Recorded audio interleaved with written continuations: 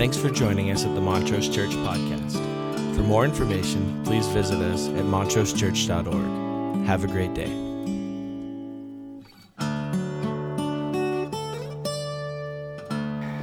You tricked me a couple of times there,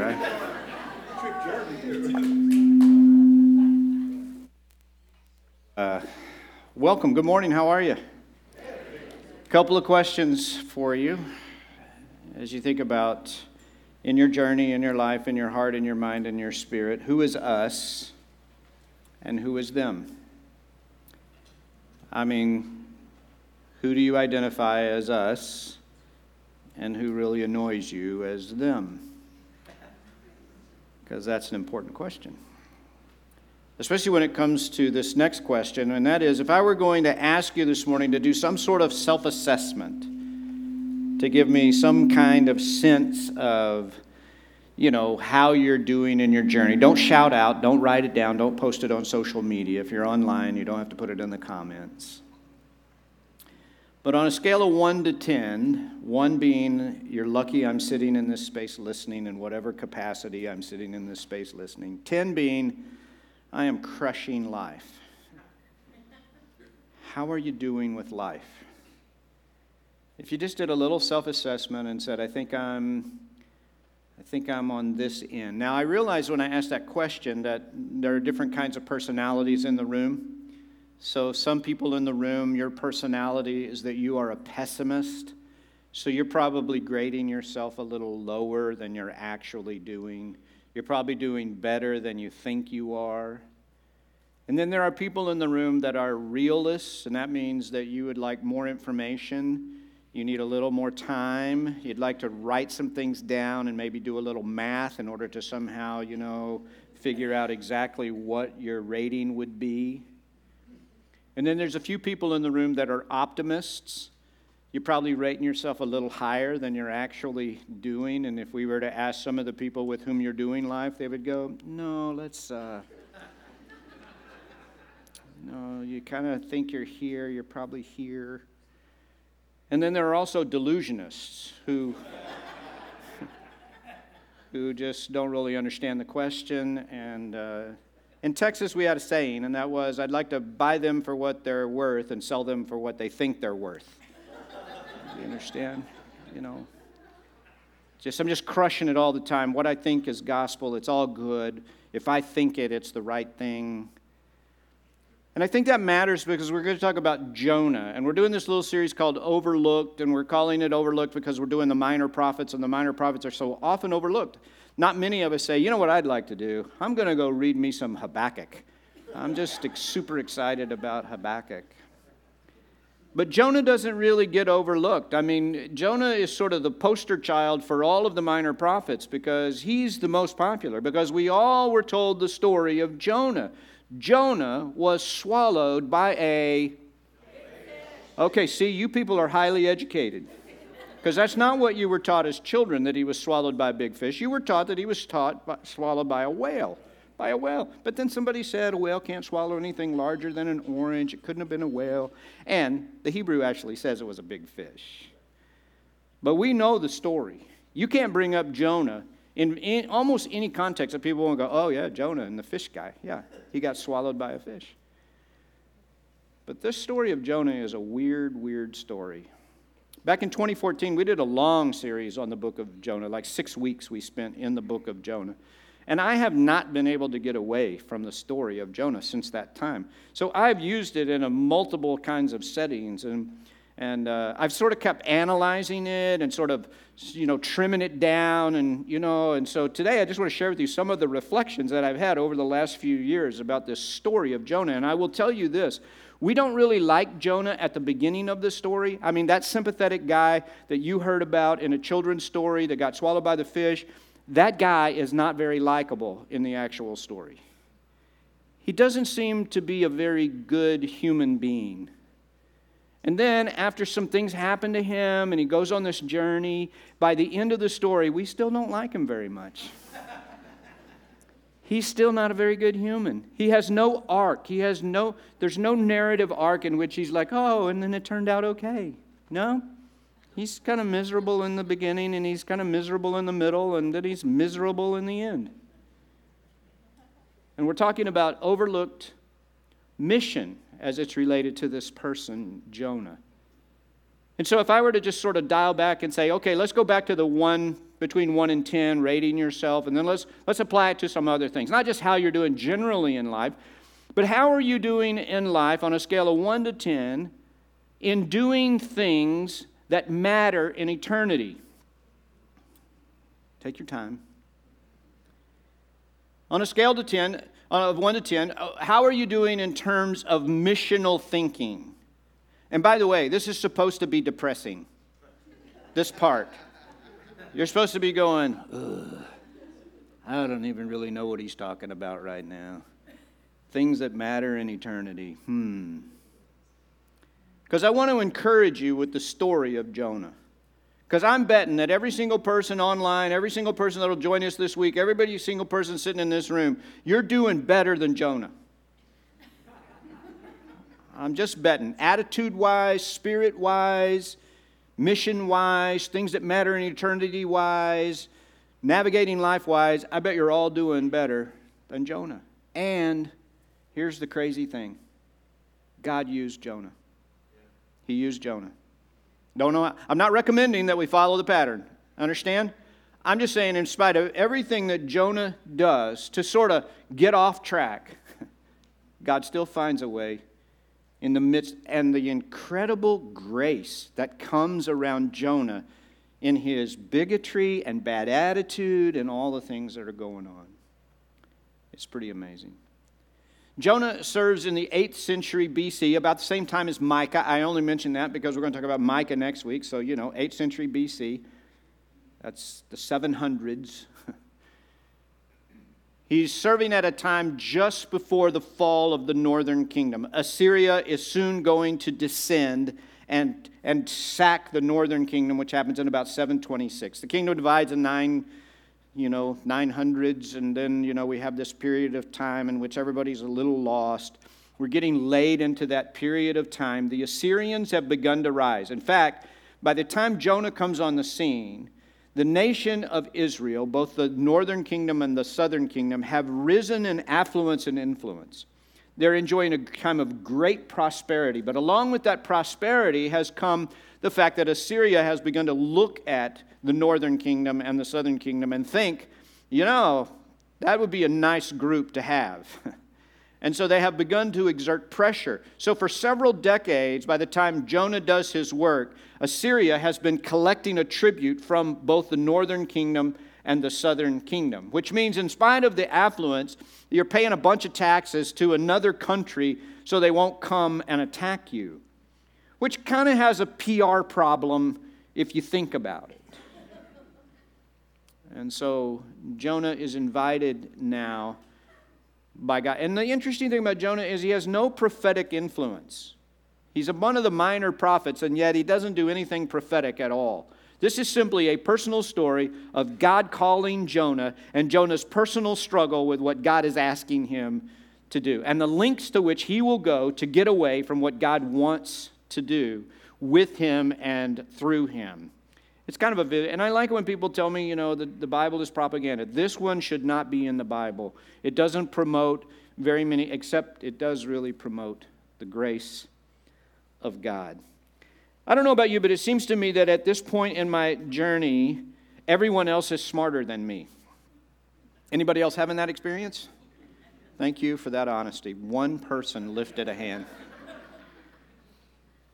I mean, if you were to just stop and you were to say, listen, when I look in my inbox, when I listen to people talk, everybody's doing better than me. Everybody has answers that I don't have. I get 30 or 40 emails a day from people telling me how to help the church through the pandemic.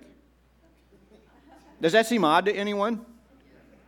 Because it seems to me in real time we're all going through this together, like we're figuring it out as we go. But evidently, there are people that are way smarter than me that have figured it out. And I am invited to put my credit card in, and for money, they will tell me how to do this. Do you get that in your line of work? Do people send you multiple emails? I mean, I know that we all get that. I mean, I know that if you and I have had a conversation about something that hurts, about something going on with you physically, well, this isn't working right, and that's not, and, I don't know about that, and what's that? That you have that, and then things appear in your inbox to tell you how to fix it. It's usually CBD related. I'm the only one that gets those. Okay, sure, whatever. Just chew the gummy. You'll sleep better. Your joints won't hurt. Everything will be better if you chew the gummy. I don't know. Mine are still on the way.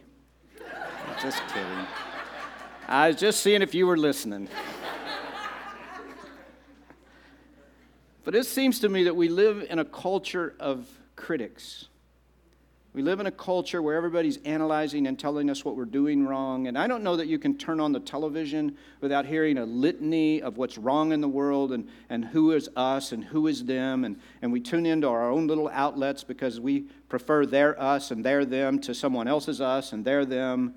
And God forbid that He would ever call us to love all people and everybody.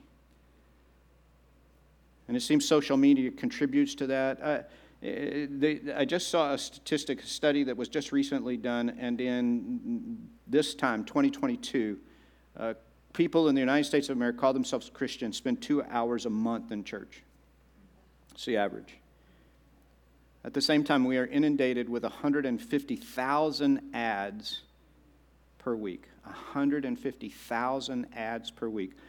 Almost all of those ads are targeted at our image.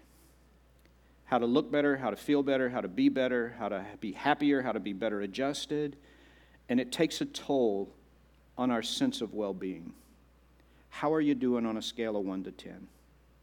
How are you doing on a scale of 1 to 10 with the mission and purpose that God has intended for us in the world, to be the salt of the earth and the light of the world, ambassadors of reconciliation, as though God Himself were making His appeal through us?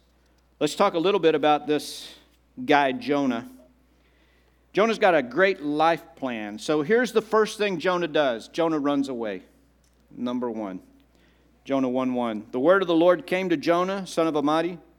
Go to the great city of Nineveh and preach against it, because its wickedness has come up before me. But Jonah ran away from the Lord and headed for Tarsus. He ran away from the Lord and headed for Tarsus. So here's what's going on. God comes to Jonah and says, Jonah, I want you to go to Nineveh. Nineveh is the capital city of Assyria. Assyria has been laying siege. Israel has been paying tribute to Assyria now for several decades. There's a looming, growing power in Assyria, and Israel sort of knows if we step out of line, Assyria's going to come and they're going to destroy us. And they do. They do. And then God says to Jonah, I want you to go and I want you to preach repentance to the city of Nineveh, the capital city of Assyria. And Jonah says, nope. Nope, there's us and there's them, and that's a them that I am not interested in talking to. I don't need to be used by you. I don't need to have any sort of story going on. And we're going to find out the depth of what's going on in his spirit and attitude. We don't know it yet. We just know he'd rather run than do what God has asked him to do. And he emotionally, spiritually, mentally, and geographically goes as far to the opposite end of the spectrum as he can go. He runs in the exact opposite direction. He runs as far as he can until he runs out of land, and he gets on a boat and he continues his journey as far in the opposite direction as he can. He's traveling west. By the way, he lives in what we now call northern Galilee, upper Galilee, somewhere up in the Nazareth area, up in that neighborhood. He's kind of up there. It's not too far over to the Mediterranean Sea to the west. Assyria is way to the east. It's over there. And he goes that way, as far and as fast as he can. He runs the other way. In every part of him, he wants no part of it. He runs from unpleasant responsibility. He runs from unwanted changes. God's asking to change the dance, and he doesn't want it to change. He likes who he likes, he hates who he hates, and he doesn't want God interfering at this level of his personal insight and journey. Anybody else feel convicted by Jonah? It was a murmur or a groan. It Wasn't an amen in there anywhere, but he runs from the fear of what God really wants. He's not just running because he doesn't want to be a part of preaching in Nineveh. He doesn't want God doing anything for Nineveh. And he's afraid if he goes, God might do something nice for Nineveh, and he wants no part of doing anything nice for them. And so he runs. He runs as far and as fast as he can. Number 2, he refuses to change. He refuses to change. Listen to how this unfolds as the chapter continues. You know, there's consequences for running. We don't all hit them quite as quickly as Jonah. Jonah runs, he gets on a boat, the boat sets sail, and immediately it's engulfed in a storm. This is how it unfolds. This terrified them. And they ask, "What have you done?" They knew he was running away from the Lord because he told them so. The sea was getting rougher and rougher, so they asked him, "What should we do to make the sea calm down for us?" "Pick me up, throw me into the sea," he replied, "and it will become calm. I know that it's my fault that this great storm has come upon you." And instead, the men did their best to row back to land, but they could not, for the sea grew even wilder than before. And then they took Jonah, and they threw him overboard, and the raging sea grew calm. Now the Lord provided a huge fish to swallow Jonah, and Jonah was in the belly of the fish for 3 days and 3 nights. So Jonah looks at the group, and immediately the consequences of his running is there's a storm. And they say, "What is going on? This is terrifying." And they look at him and they go, "What have you done?" Because he's openly admitted, "I am running away from the Lord." You know, that kind of like, yeah, I don't have any regrets. I don't have any shame. I'm just running. And so he says, "Well, it's my fault. It's my fault. I am to blame. You can't put this off on anybody else. These consequences that are going on here are the problem. It's me. It's all me. It's my choices. It's what I want. It's my attitude. It's my spirit. It's me." He understands. There's no confusion in his head. He's not calculating cultural, blah, blah, blah, blah, politics. He's not doing, it's me. God wants me to do something. I don't want to do it. I've run the opposite way. And now there's this massive storm. And they say, "Well, what do you think we should do?" And he says, "Toss me overboard. Toss me overboard." Now, it would seem that would be like, okay, it's my fault. I'm taking responsibility. But repentance would mean turning around. Repentance would mean turn this boat around and get me back on the land, head me back in the direction of Nineveh, and when the boat stops, I'll get off and I'll head for Nineveh. But that's not what he says. He doesn't say turn the boat around. It's my fault. I'm ready to repent. I'm ready to go. He says, "I would rather die. I'd rather you throw me overboard than turn around and go back and preach to Nineveh. So just throw me overboard." And they're appalled. They're just like, "No, that is not the code of the sea. That is not what we do." And so they just put everybody to work. They get everybody on an oar. They're going to row. You can feel their thinking. They're saying, I'm not going to have that on my conscience for the rest of my life. No way. We're going to row over to the shore, and we're going to dump you out, and you and God can figure out whatever you and God need to figure out, but we're not going to be a part of tossing you overboard. Have to live with that nightmare for the rest of our lives. But Jonah, rather than actually change things in his heart and in his mind and in his spirit, would rather die than change. And so they toss him overboard.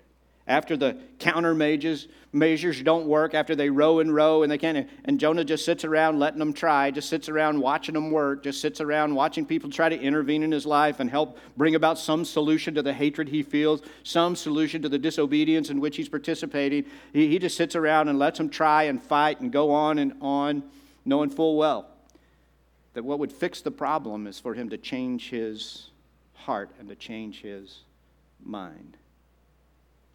And so finally they give up and they toss him overboard. And we're told in very graphic language that he sinks. That he sinks and he sinks and he sinks and he sinks and he sinks. He tells us this vivid story of what he sees and what he observes as he's dropping down. And as he drops down, he has not yet reached a moment where something has changed inside of his heart. It reads like this, chapter 2. From inside the fish, Jonah prayed to the Lord his God. He said, "In my distress I called to the Lord, and he answered me. From deep in the realm of the dead, I called for help, and you listened to my cry." So he says, "I'd rather die than change." They toss him overboard. He sinks and he sinks. I'll read the rest of it in just a minute. And what do you think God's response to this defiant behavior is? He's given up. He's quit. He's content to die and finally be done. And he sinks and he sinks and he sinks and he sinks. And of all things, he is swallowed by a fish. Now, how do you think Jonah is emotionally reacting to this? Don't you think that the fish swallows Jonah and he goes, "Are you kidding me? Are you even kidding me? I am so ready to be done with this call to go to Nineveh. I just want to go to sleep. I just want to drown. And you sent a fish, and I'm down here in the belly of a fish, and I'm still consciously talking to you? Are you even kidding me? Where do I need to go to get away?" And now in this moment, at the very depths of experience, Jonah finally begins to see some change of heart. But just so you know, it's an inconsistent commitment. Listen to what he says. "You hurled me into the depths, into the very heart of the seas." Really?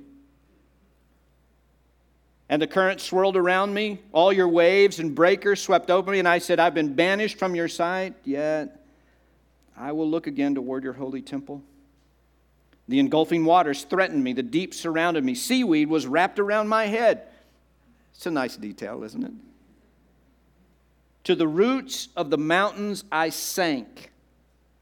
The earth beneath barred me in forever. But you, Lord my God, brought my life up from the pit. When my life was ebbing away, I remembered you, Lord, and my prayer rose to you, to your holy temple. Those who cling to worthless idols turn away from God's love for them. But I, with shouts of grateful praise, will sacrifice to you what I have vowed I will make good. I will say salvation comes from the Lord. And the Lord commanded the fish, and it vomited Jonah onto dry land." Sounds like he's had a change of heart, doesn't it? He doesn't have a change of heart when God asks him to go. He doesn't have a change of heart as he runs away. He doesn't have a change of heart when the storm comes. He doesn't have a change of heart as they try to intervene and protect him. He doesn't have a change of heart as he sinks. He doesn't have a change of heart as the bottoms of the mountains come into view. He doesn't have a change of heart when the seaweed wraps around him. But finally, when he's in the belly of the fish, he says, "You know, God," this seems so convenient, doesn't it? "You know, God, I really do want to do what you want me to do." And the fish vomits him up. And he goes, to his credit, to Nineveh. And he preaches to the city of Nineveh. And he's not at all happy with the result. He's not thrilled at all with what happens next. Number 4, he lacks passion for the lost. Chapter 3, verse 10. "When God saw what they did," the Ninevites, when he preached to them, "and how they had turned from their evil ways, he relented and did not bring on them the destruction that he had threatened." Chapter 4, verse 1. "But to Jonah this seemed very wrong, and he became angry. And he prayed to the Lord, 'Isn't this what I said, Lord, when I was still at home? This is why I tried to forestall by fleeing to Tarshish. I knew that you were gracious and compassionate God, slow to anger and abounding in love, a God who relents from sending calamity. Now, Lord, take away my life, for it's better me to die than live.' But the Lord replied, 'Is it right for you to be angry?' Jonah had gone out and sat down at a place east of the city. There he made himself a shelter, and he sat in its shade, and he waited to see what would happen to the city." So, in other words, he gets out of the fish and he goes to Nineveh and he preaches the gospel, and then he's like, they're not going to listen. It's not going to go well. I'm going to go up on the hillside, I'm going to find myself a shelter, and I'm going to watch the destruction of this city. It's going to be awesome. He doesn't have a real heart for the lost. He doesn't have that sense. He's kind of had a strange sort of commitment, and now it's happening, and they've repented, and God has shown them. I just feel so convicted by the reality of Jonah's attitude and his spirit. Each of us, we have our own sense of us and our own sense of them. And we want God to love those that think and act and see the world the way we see it. And we want God to dislike the people who see the world differently than we see it. And that divisiveness is so deeply ingrained in human beings. I mean, it's in our culture, it's in our politics, but it's inside our churches too, where we pick sides, and we argue with one another, and we point fingers, and we criticize, and we feel justified in our hatred and in our righteous indignation. And we forget that this is a redemptive and graceful God. And this graceful God is working on Jonah and Jonah's spirit and Jonah's attitude. And Jonah's an insider. And he's a child of Abraham and Isaac and Jacob. And he's a part of the chosen people. And he sees himself as such. And he sees those people as those people. And he sees that what God ought to do is he ought to destroy those people so us people will be better off. Us people will be safer. Us people will be okay. And yet God says, I can change the heart and spirit and mind of anybody. If only you're willing to be the salt of the earth and the light of the world, an ambassador of reconciliation. And listen, let's not make this theoretical. Our very homes are being divided down the lines of these cultural distinctions. Salt of the earth, light of the world, one Lord, one faith, one baptism, one God who is in us all and over all, one God who is drawing each of us into a likeness of his very being. People who are new to the process, people who've been in the process a long time. Some of us have been in the process a long time and we've decided we've arrived. Amen? Okay. I mean, I know about the people that are out there and there's a long way to go to be the likeness of Christ, but I also have been a pastor for a long time. And it seems to me that in the life of the church, some folks get to a certain point and go, that's it. That's all the growing and changing and maturing I'm doing. I'm pretty much Christ-like. If you don't think so, ask me. I'm it. This is it. Look at that. See what Jesus is like? Amen? And that's going on right now around our world and around our culture. The fruit of the Spirit is love and joy and peace and patience and kindness and gentleness and faithfulness and self-control. That's the fruit of the Spirit. And all of us are in pursuit of growing these fruits, whether we're new to the kingdom, whether we're still being evangelized by the prevenient grace of God, that God's called some Jonah against his will to go out and preach the gospel to a bunch of people he hopes never convert. What a weird story this is. I'm so glad none of us are like that. We've gotten over it. But God used Jonah. Number 5, Jonah lacks maturity. Chapter 4, verse 6. Then the Lord God provided a leafy plant and made it grow up over Jonah to give shade for his head to ease his discomfort. And Jonah was very happy about the plant. But at dawn the next day, God provided a worm which chewed the plant so that it withered. And when the sun rose, God provided a scorching east wind, and the sun blazed on Jonah's head so that he grew faint, and he wanted to die. And he said, it'd be better for me to die than to live. Jonah must have been a barrel of fun. I mean, he just must have been a guy you just love to hang out with and have coffee. Just makes you feel better about being alive, you know? But God said to Jonah, is it right for you to be angry about the plant? It is. and I'm so angry, I wish I were dead.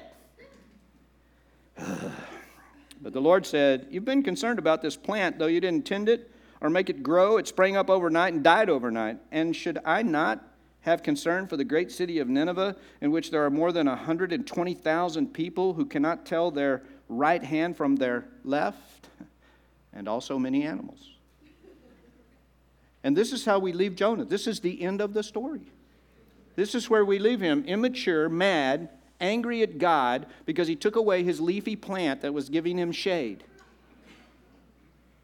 And the whole time he's been terribly angry that God is providing any kind of care for these people in Nineveh that he identifies now as his own children, as a product of his own creation.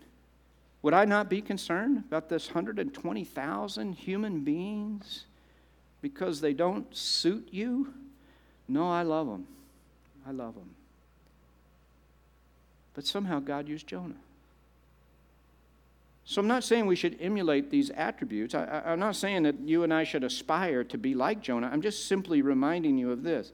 In spite of how you see yourself, in spite of how you see it going, in spite of the fact that maybe you don't think you're crushing life right now, in spite of the fact that maybe when asked a question about your mission and your purpose, about being the salt of the earth and the light of the world, about doing things that have eternal significance. Remember, Jesus says, the kingdom of God is like a mustard seed that a man took and he planted in his backyard.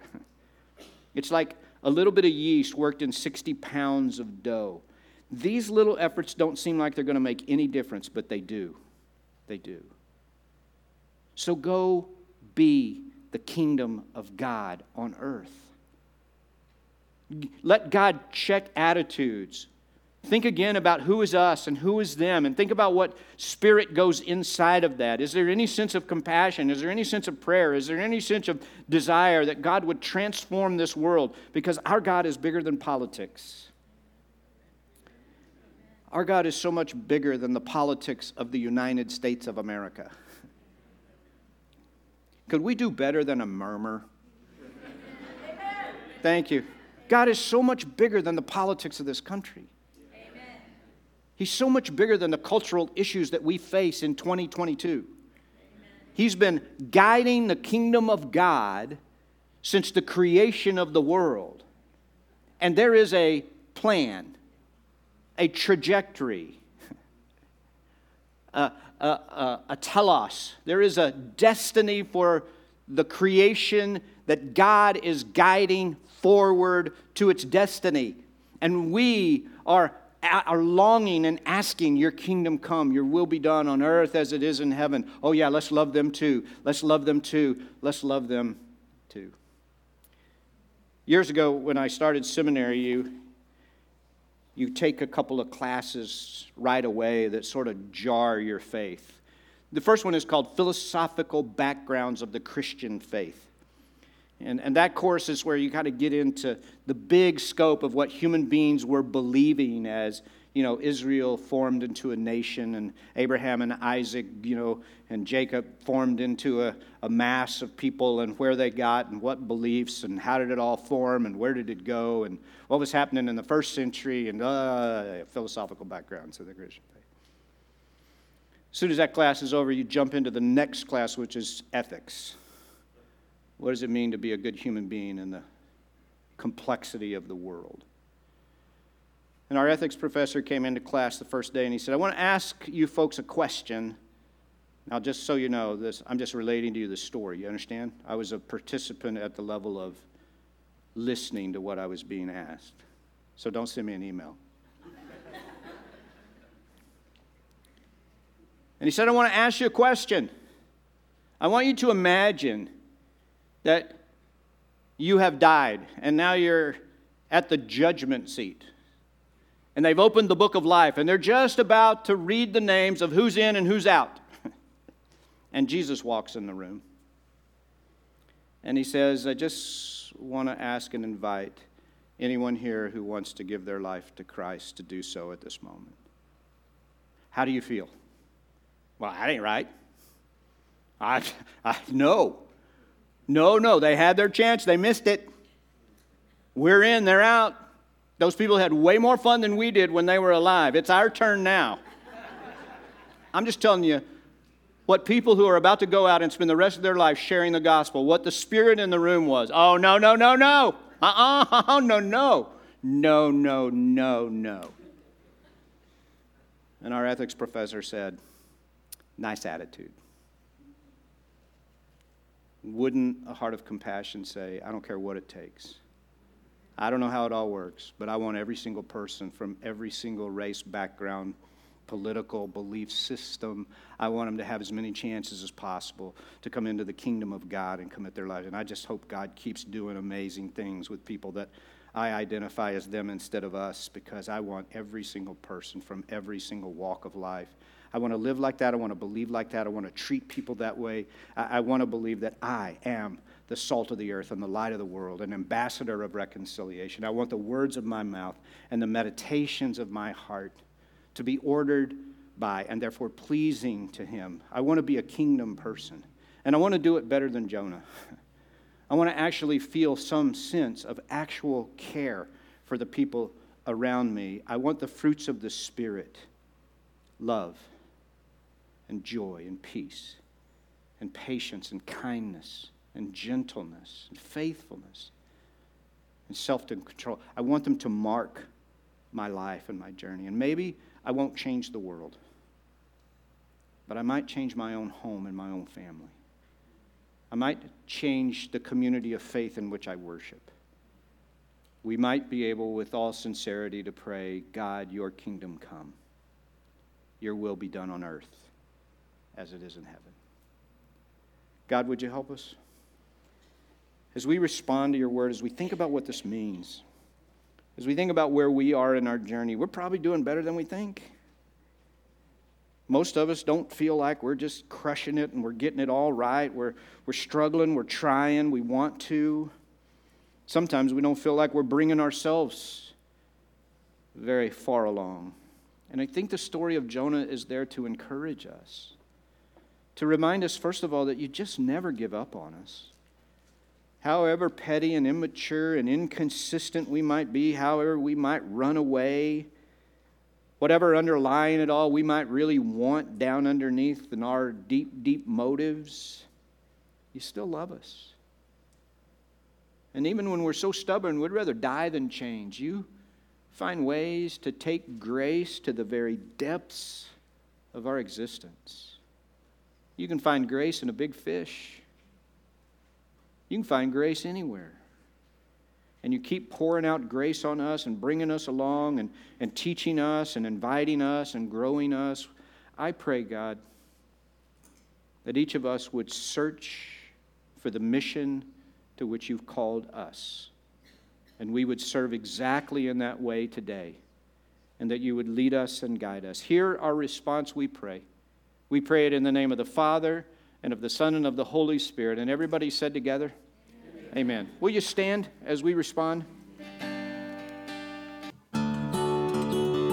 Thanks for joining us at the Montrose Church Podcast. For more information, please visit us at www.montrosechurch.org. Have a great day.